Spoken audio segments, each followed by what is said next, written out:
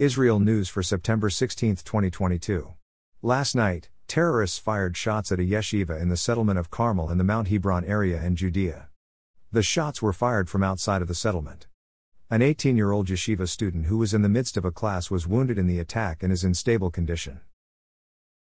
Security forces operating in villages near Jenin arrested several suspected accomplices of the terrorists who shot and killed Major Bar Falah on Wednesday.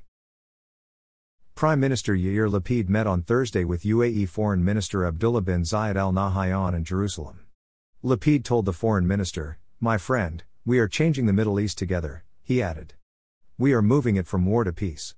From terror to economic cooperation."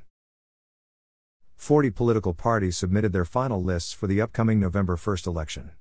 The latest polls are predicting that no faction will have enough seats to form a coalition government. Former Israeli spy Jonathan Pollard got engaged on Wednesday to Rivka Abrahams Danan, who is the granddaughter of a British Jewish officer who was part of a team that tracked down and captured the Nazi commandant of Auschwitz. Thanks for listening to the Israel AM News Summary. To receive the Israel AM News Summary directly in your inbox, subscribe at www.israelam.com.